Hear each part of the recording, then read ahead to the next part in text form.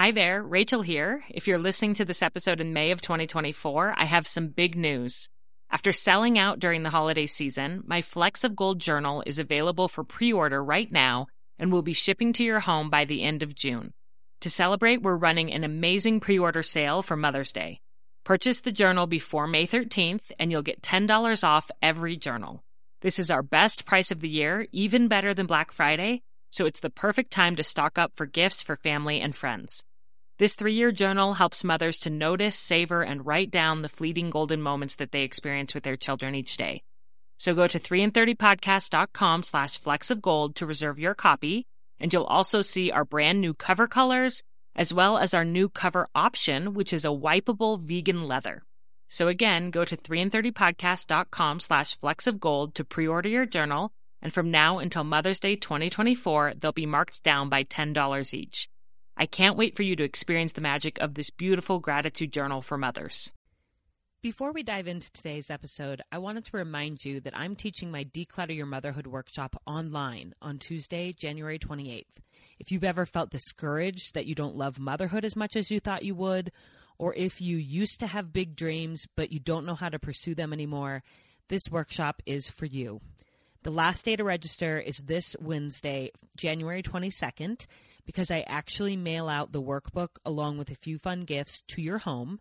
So don't delay. If this is calling to you, pause the podcast right now, click the link in the show notes, or go to 3in30podcast.com/workshops and reserve your seat.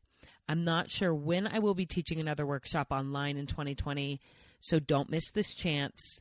Pause right now and go check it out. I also wanted to remind you that I teach classes for beginning and experienced podcasters through Podcast University, an online school that I co-founded with my dear friend and fellow podcaster, Monica Packer. And although our full courses are not currently open for enrollment, we have some free e-courses to get you started if you're dreaming of starting or growing your podcast in 2020. And you can go to 3in30podcast.com/podcastu to sign up for those e-courses, and I'll also put that link in the show notes. And the reason why I decided to remind you about Podcast U today is because our guest in this episode is one of my Podcast U students, and she is phenomenal. I can't wait for you to hear from her. This is episode 113, Teaching Your Children About Racism and Bias.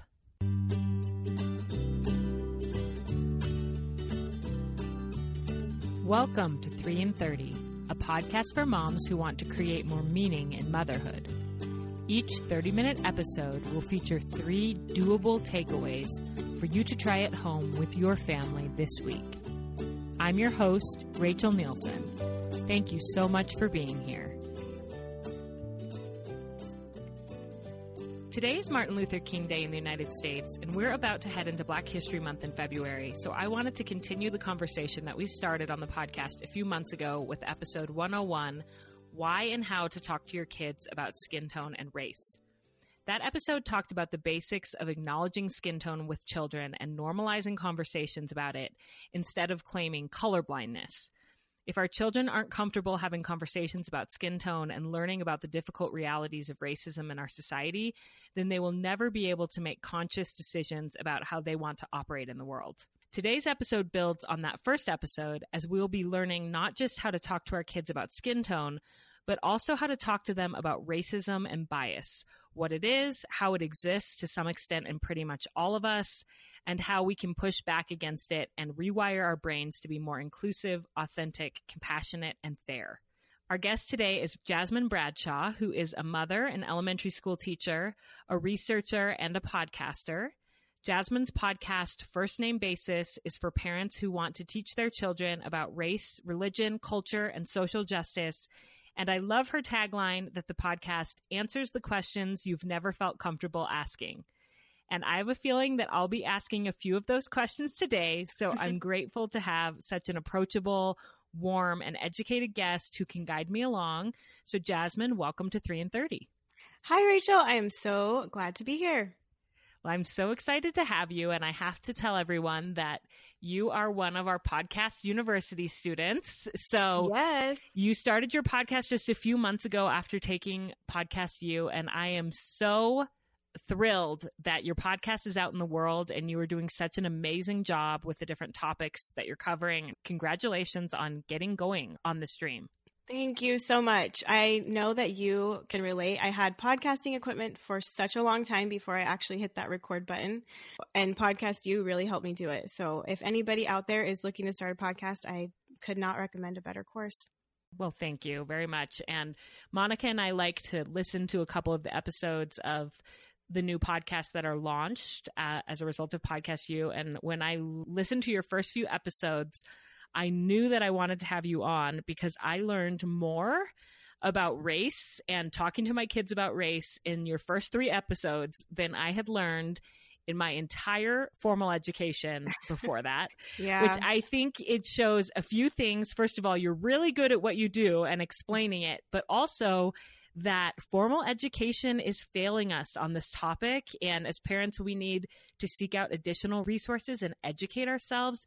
So I'm so grateful that you're here today and that you're going to teach us a lot of information that when I heard it on your show, I was like, how did I not know this before? Yes, that's the reaction I get from most people. They're like, how am I a full-grown adult and I've never heard of this? But it's okay. Now you know, and now you're on the journey. So we're glad for that. Yes. And I do want to acknowledge that our 3 takeaways from the episode were originally 3 takeaways on one of your episodes. I listened to it. I'm like, basically, I just want to have this exact same conversation on my show where I can interject and ask you questions and we can discuss each point. So Yes. We are just going to launch right into those.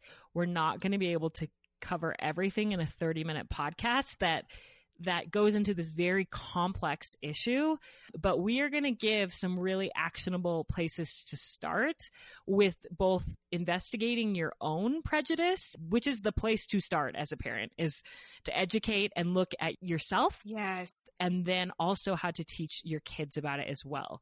So do you want to just start with our first takeaway for us? Mm-hmm. Yeah. So one of my favorite quotes when I'm thinking about this and teaching my kids to it, because I feel like moms are the perfect people to teach this within the walls of their home. It's such a sacred space. It's an activist and author. Her name is Angela Davis. And she says, in a racist society, it's not enough to be non-racist. We must be anti-racist. Mm-hmm. So the takeaways that I've prepared are things that we can actively do to be anti-racist. And that first one is that we need to be teaching our children that race is a social construct that was created to justify slavery.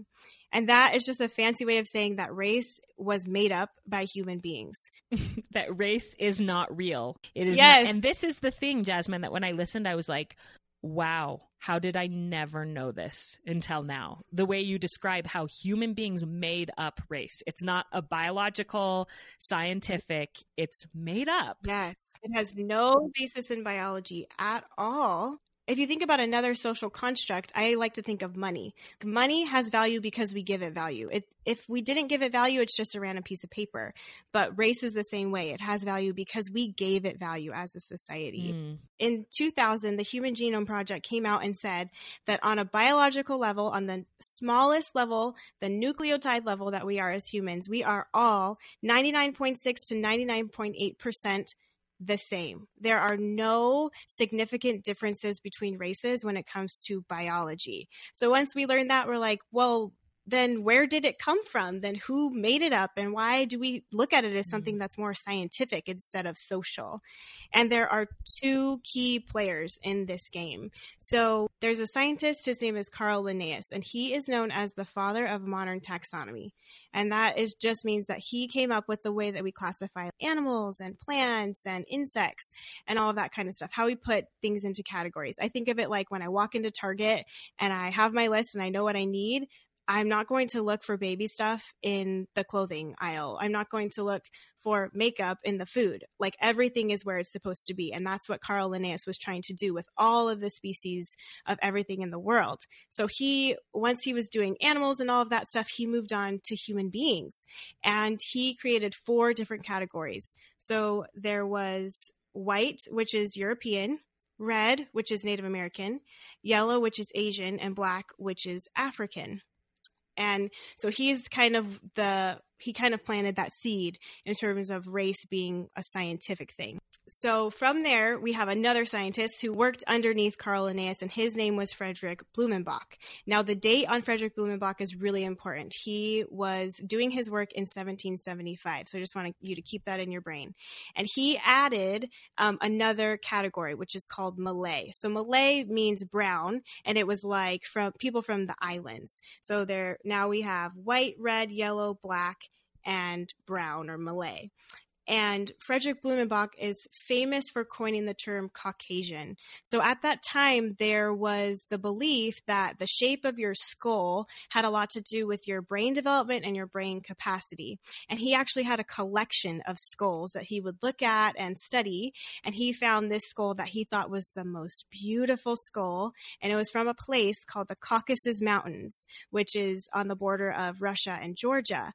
And he was like, oh, this skull is the most beautiful. It's the best one. So this is the Caucasian skull, and everybody who is white is Caucasian. And he believed that all of the other races were degenerations of that. So Caucasian was the primary one, the first one, the best one, and then everybody else was a degeneration of the others.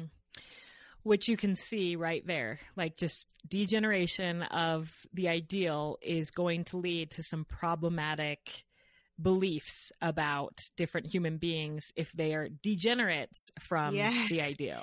Exactly. And so I told you to remember that date, 1775. Well, what happens in the very next year, 1776? The Declaration of Independence, in which we specifically say that all men are created equal. So we are like, wait a minute. The slave trade is going on long before the Constitution and the Declaration of Independence. So we see that we're doing this, but we also want to write this document and create this new country with the value that all men are created equal. But we have the basis of our economy as kidnapping people, taking them from their homes, and forcing them to work for free under these terrible conditions. So how do we reconcile those two things? Well, it's okay if they're degenerations of the best, it's okay for us to do that to them if they're not actually fully human. So that's what we mean when we're saying that race is a social construct that was created to justify slavery, because you can't have slavery in a place where all men are created equal. But if enslaved people are not necessarily men, then it doesn't mean that you're breaking with your values. There's an author that I love. His name is Ta-Nehisi Coates, and he says, race is the child of racism, not the father. So if you think about it, racism existed, and then we created race to kind of explain it. Oh, that's so interesting.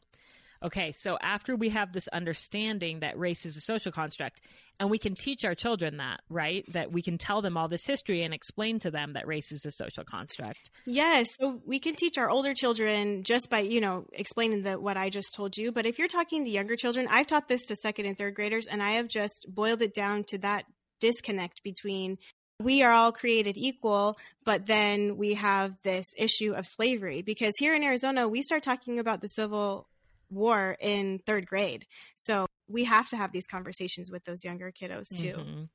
Yeah, definitely. And then what is the next step or takeaway of what we can teach our kids about racism?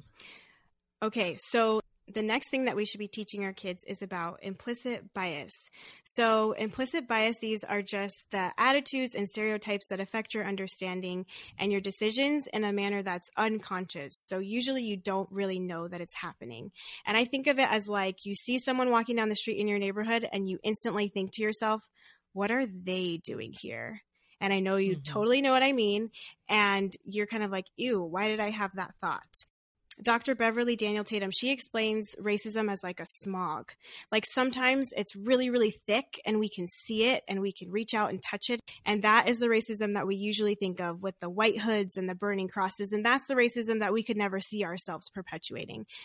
But then there's this other type of racism that is born out of implicit bias. And that's the smog that we're breathing in and day out. But we don't necessarily feel like it's as tangible. We don't really see it as much. We don't even know it's there a lot of the time. Yes, exactly. And is it okay if I share a quick story about how that's kind of impacted my life? Absolutely, yeah. So when I was pregnant with my daughter Violet, when we first found out, we were so excited, and I scheduled the appointment with my OB, and I had never met her. I just went and found her online, and I set a countdown. Like, we could not wait. The day came, and we couldn't believe that we were maybe going to hear her heartbeat or see her, in an ultrasound. And we were just so excited, and we're sitting in the room waiting, and the doctor walks in, and she looks me up and down. And the first thing she says to me is, "Was this on purpose?" Oh, gosh. No, hello. No, how are you? No, I'm so-and-so. She says, "Was this on purpose?" And I look at my husband. We're both confused. And I said, "Yes." And she goes, "Well, in that case, congratulations." And I remember feeling like I had been hit by a truck. I was just like, what? Like, what does she mean? And when I walked away from it, I was thinking, I know she said that to me because I'm Black, because I'm a young Black mom. And when I tell people about that, they're instantly like, "Oh, Jasmine, I'm sure that's not what she was thinking. I'm sure that's not what she meant."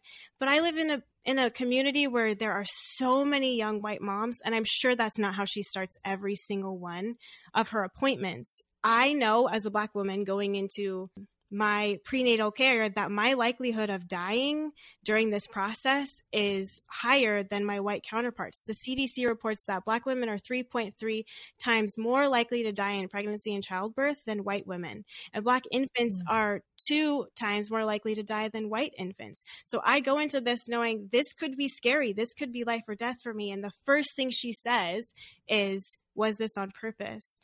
And it was just like, oh my goodness. And the CDC says too that like 60% of those deaths could be prevented with better care and better communication. Ugh. So obviously we changed doctors right away, but it's things like that I don't think she walked away from that thinking that she did anything racist.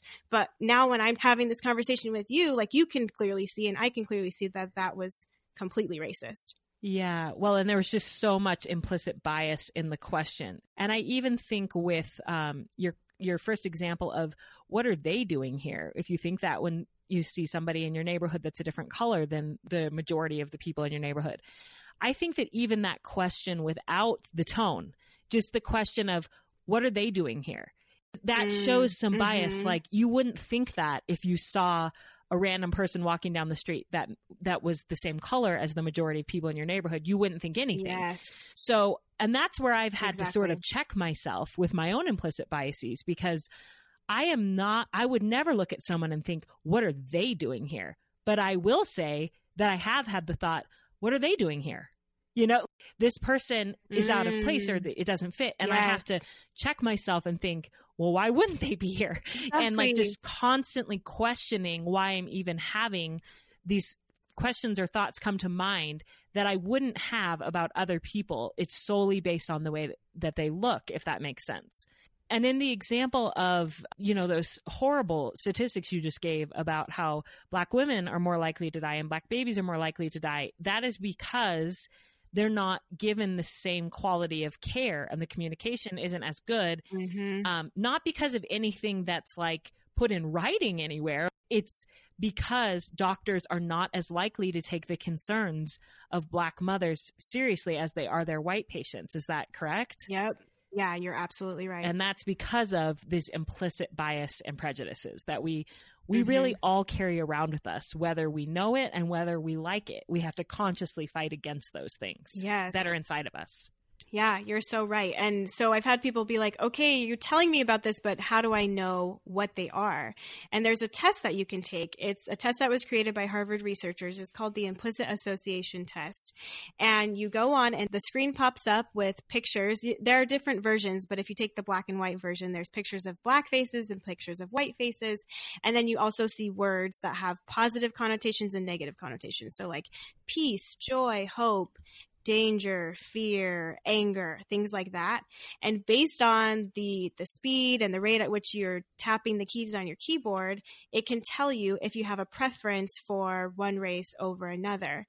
And I feel like this is a perfect opportunity as parents to take the implicit association test, but also to be vulnerable with our children and show them what you end up with. Like, okay, here's where I'm at, and we are working on this as a family. Like, I am committed to this journey and getting better and changing. And I have to tell you, Jasmine, I took the test. Oh, go girl. And I took the test yesterday when I was preparing for this. And I was like, I don't know if I can share my results on the air because I don't want these to be my results. But my results were a strong preference to European American, to white Americans. And I was like, what? I don't feel like I have that. I don't want to have that. I don't feel like I have that. And yet this is what this is telling me, that I need to work on this. What do I do with that after I see those results and I don't feel I'm that way and I don't like that I see those results? What do I do with that? Yes. Don't get stuck there, because first of all, you're so brave for going and doing it. There are a lot of people who wouldn't take it and especially wouldn't share it with the world. So that is amazing that you did that in the first place. Well, I want to share it because there's going to be some moms who, like me, are very concerned with social justice, very concerned with being fair, who understand that race is made up. And they're going to go take this test and they're going to be like, what in the world? And they're going to feel disgusted with themselves. So I need to share that so that other people know it's okay if that's what some of your implicit biases are.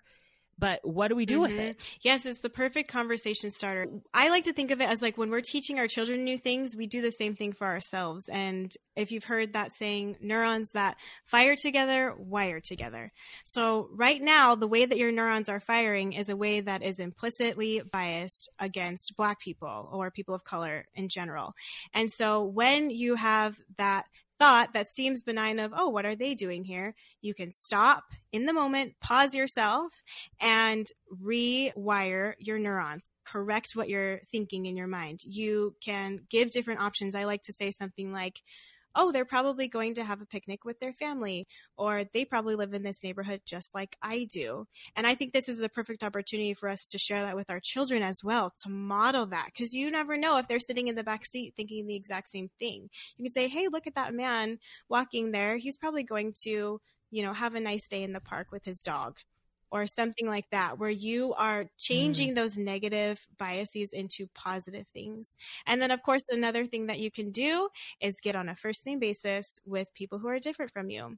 And you can do that by going to cultural events or just, diversifying your friend group or your books on your bookshelf and the shows that you watch and the movies that you watch.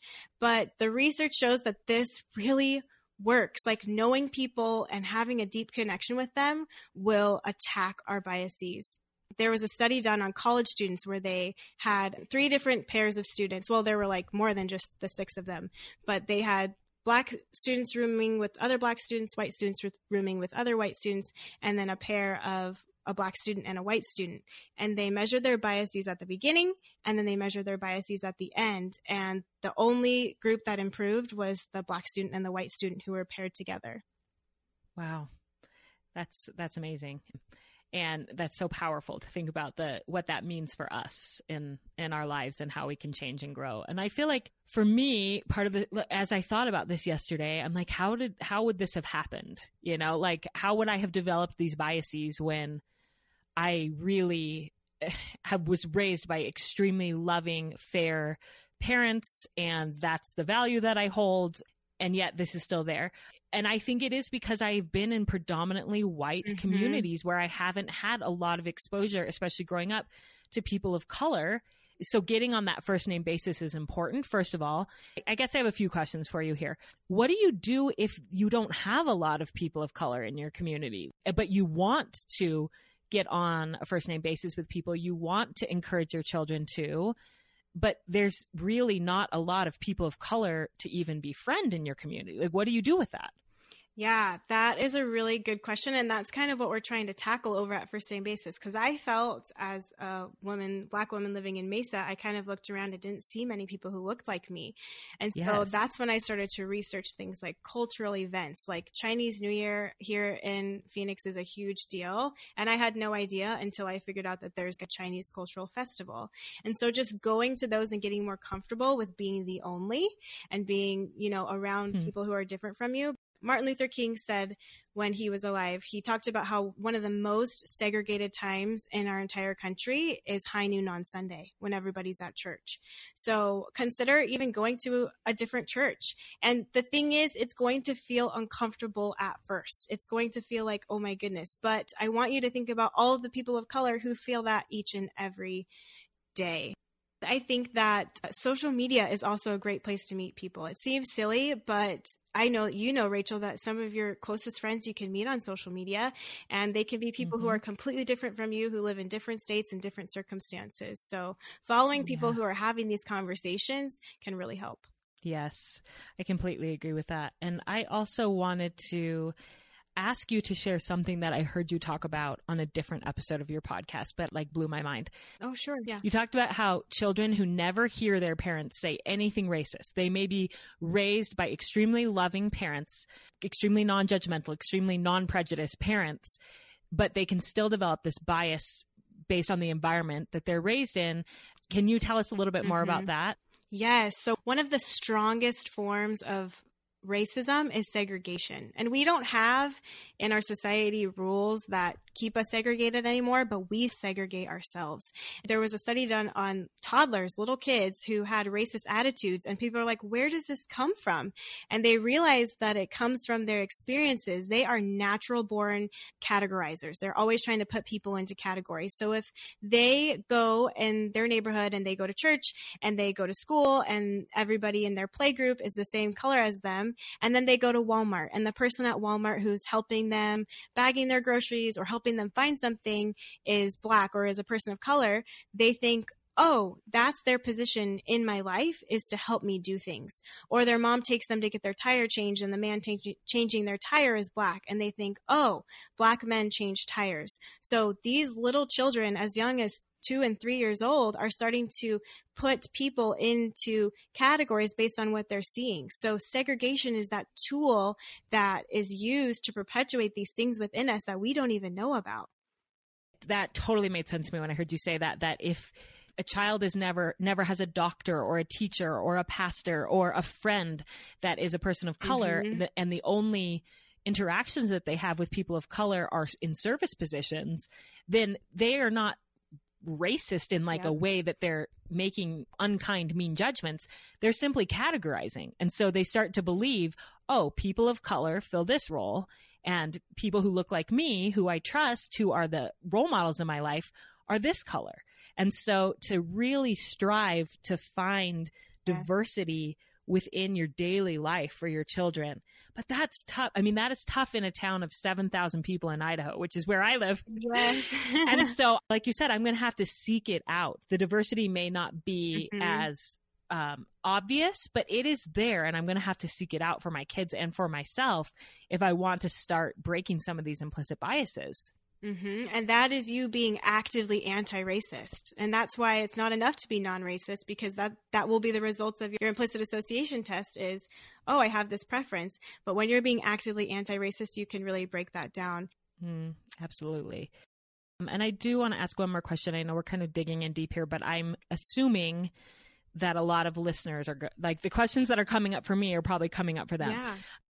If you live in a predominantly white community like I do, and so you're seeking out more diverse experiences, more diverse relationships for your kids and friends, I also don't want to be disingenuous and be someone's friend simply because they are a person of color. That doesn't feel good either. And that feels almost racist in its own way. You're serving me by teaching my children. So what do you do with that if you want to start building these relationships? Yes. And I think that you're 100% right in looking for opportunity space. So here in Phoenix, I take my daughter to a bilingual story time at the library. I don't speak Spanish. And so for half of the time, I don't know what they're saying, but I think it's really important that she gets exposed to, we have a really large Latinx population in Arizona that she doesn't have a lot of access to otherwise. So we go there so that she can meet people, and kids are the perfect connector, right? Kids being friends with each other. And then it kind of is like our in as moms too. Yes. And if you're going there with the mindset that you just want to make friends and not necessarily I want to make friends with a Black person, like check off of your list. But I think too, it depends on your personality. Like I have to push myself in that situation to talk to other moms while I'm there. It doesn't make sense to just go there, plop her down and then leave. I go there and I talk to the other moms and I can make connections that way. And it's just those small connections different times throughout my week that I think will add up to something bigger eventually. Yeah. Like you can't expect that the first time you meet somebody that you're going to be BFFs, but if you continue to invest in that relationship, I mean, you wouldn't do that with someone who was your same race either. So yes, totally. Yes. And I do think that it's okay for you to be uncomfortable talking to somebody who speaks a different language than you. Like with the Spanish speaking thing, it's okay to be uncomfortable talking to somebody who has a completely different culture. And that's something that I've learned from you and from Dr. Berry, who I interviewed, that it's okay if I feel a little uneasy about these conversations and about this topic. What matters is that I want to learn and I want to be better, and I'm willing to sit in the discomfort for the sake of becoming a better human and learning. And, you know, it gets easier in those uncomfortable situations with time if you just continue to invest there and to be genuine in your investment. Yes, I could cry listening to you say that. That is 100% true.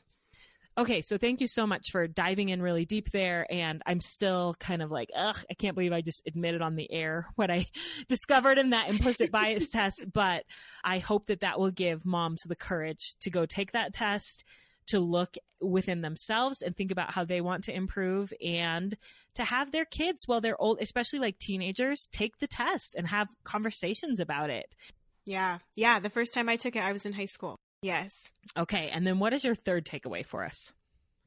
So my third takeaway, after you have gotten on a first name basis with people and you're on this journey with us, you need to remember for yourself, but also teach your children to respond with humility.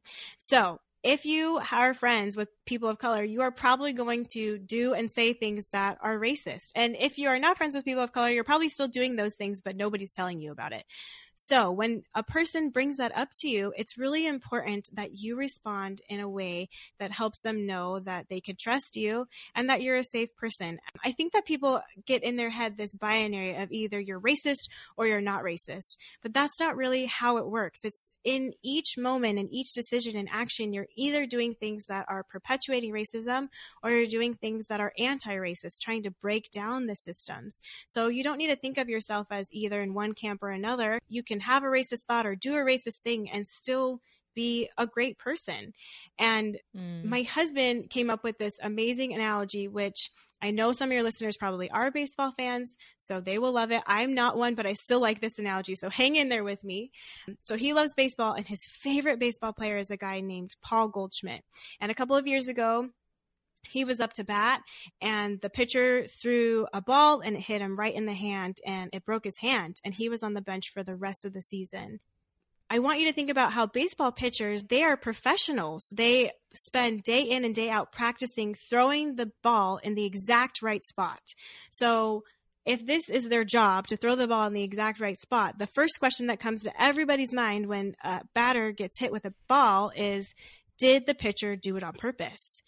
And my husband and I talk about this, the fact that the impact is greater than the intent. So his intent, did he do it on purpose or did he not, really doesn't have any effect on the impact, which is the fact that Paul Goldschmidt's hand is broken and he'll be on the bench for the rest of the season.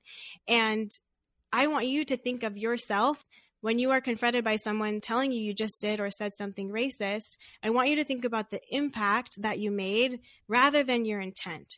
Because if you are that pitcher and your first response is, well, I didn't do it on purpose, it was an accident, or that's not what I meant to do, think of how much more powerful it would be if your reaction was, oh my goodness, I am so sorry. How can I help you heal? What can I do differently next time? And if that is your reaction, then you don't even need to defend your intent, because your intent will be clear. It will be clear that you didn't mean to say or do something racist. If your reaction is, oh my gosh, I don't ever want to do that again, how can I change? It's so powerful. The difference between having a defensive reaction versus a loving, responsible reaction of, oh, I hurt someone and I'm sorry. It doesn't matter if I meant to or not. I still did. I'm sorry. And I want to learn from this. And modeling that for our children with race, but also with anything in life. Yes. Like when you hurt somebody, it doesn't matter what your intent was.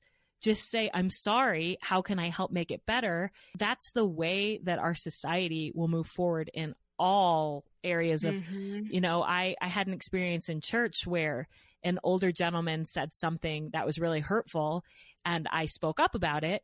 And after the meeting, he came and said, I'm so sorry. I really hope I didn't offend you. Tell me more about your point of view. And I was so impressed that he didn't just say, well, she's a total crazy person or her views are wrong or whatever. He wanted to learn and he came and apologized for any hurt he may have caused. So I think that this is really a profound takeaway for conversations about race, but also for anything in life, modeling humility when we hurt someone. Yes. And it's so important, especially when you're talking about race, to remember how brave that person had to be to bring it up to you. Because people of color, I know as a Black woman, I do not like to tell people that they are doing or saying something racist. I'm not sitting back and hoping that it happens. It's like the worst. And so if I love you enough to tell you that this thing hurt me, because if it's someone that I don't have a strong relationship with, I won't tell them because I don't want to deal with it. I don't think they're going to react well. And I know that I'm not going to be met with grace or positivity. So I just kind of am like, well, that's a person that I can't I can't trust, or I can't feel safe around.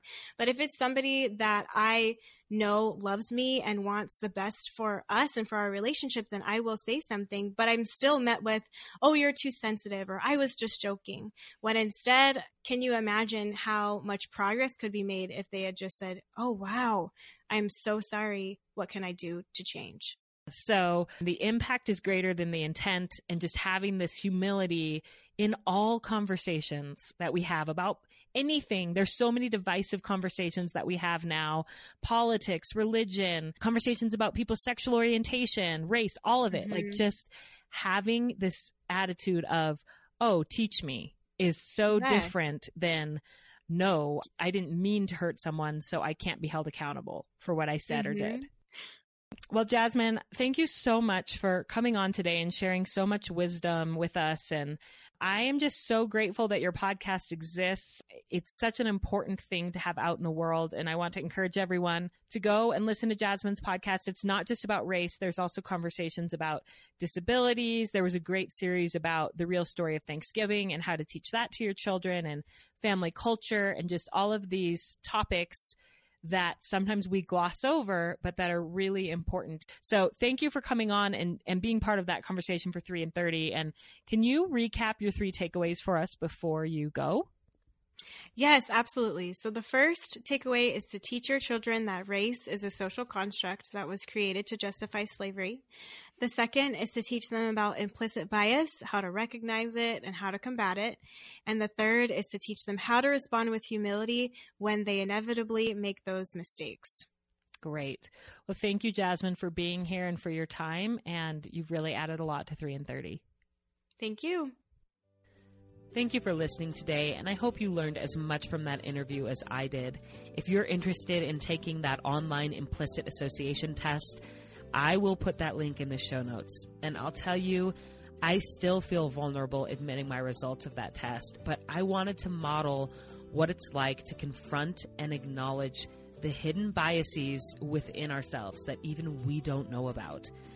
It's so important because once we make those biases conscious, we can start to notice when we have little thoughts or make assumptions that don't match with our values, and only then can we start to correct them. Since this interview, I have been able to call myself out several times when I noticed implicit bias, and it feels so good to know that I'm aware of it and I'm changing it and I am becoming better. I love you all. I hope you will check out my online workshop if that's calling to you. I'd love to spend 3.5 hours talking with you on January 28th. And I hope that you have a beautiful week with your family.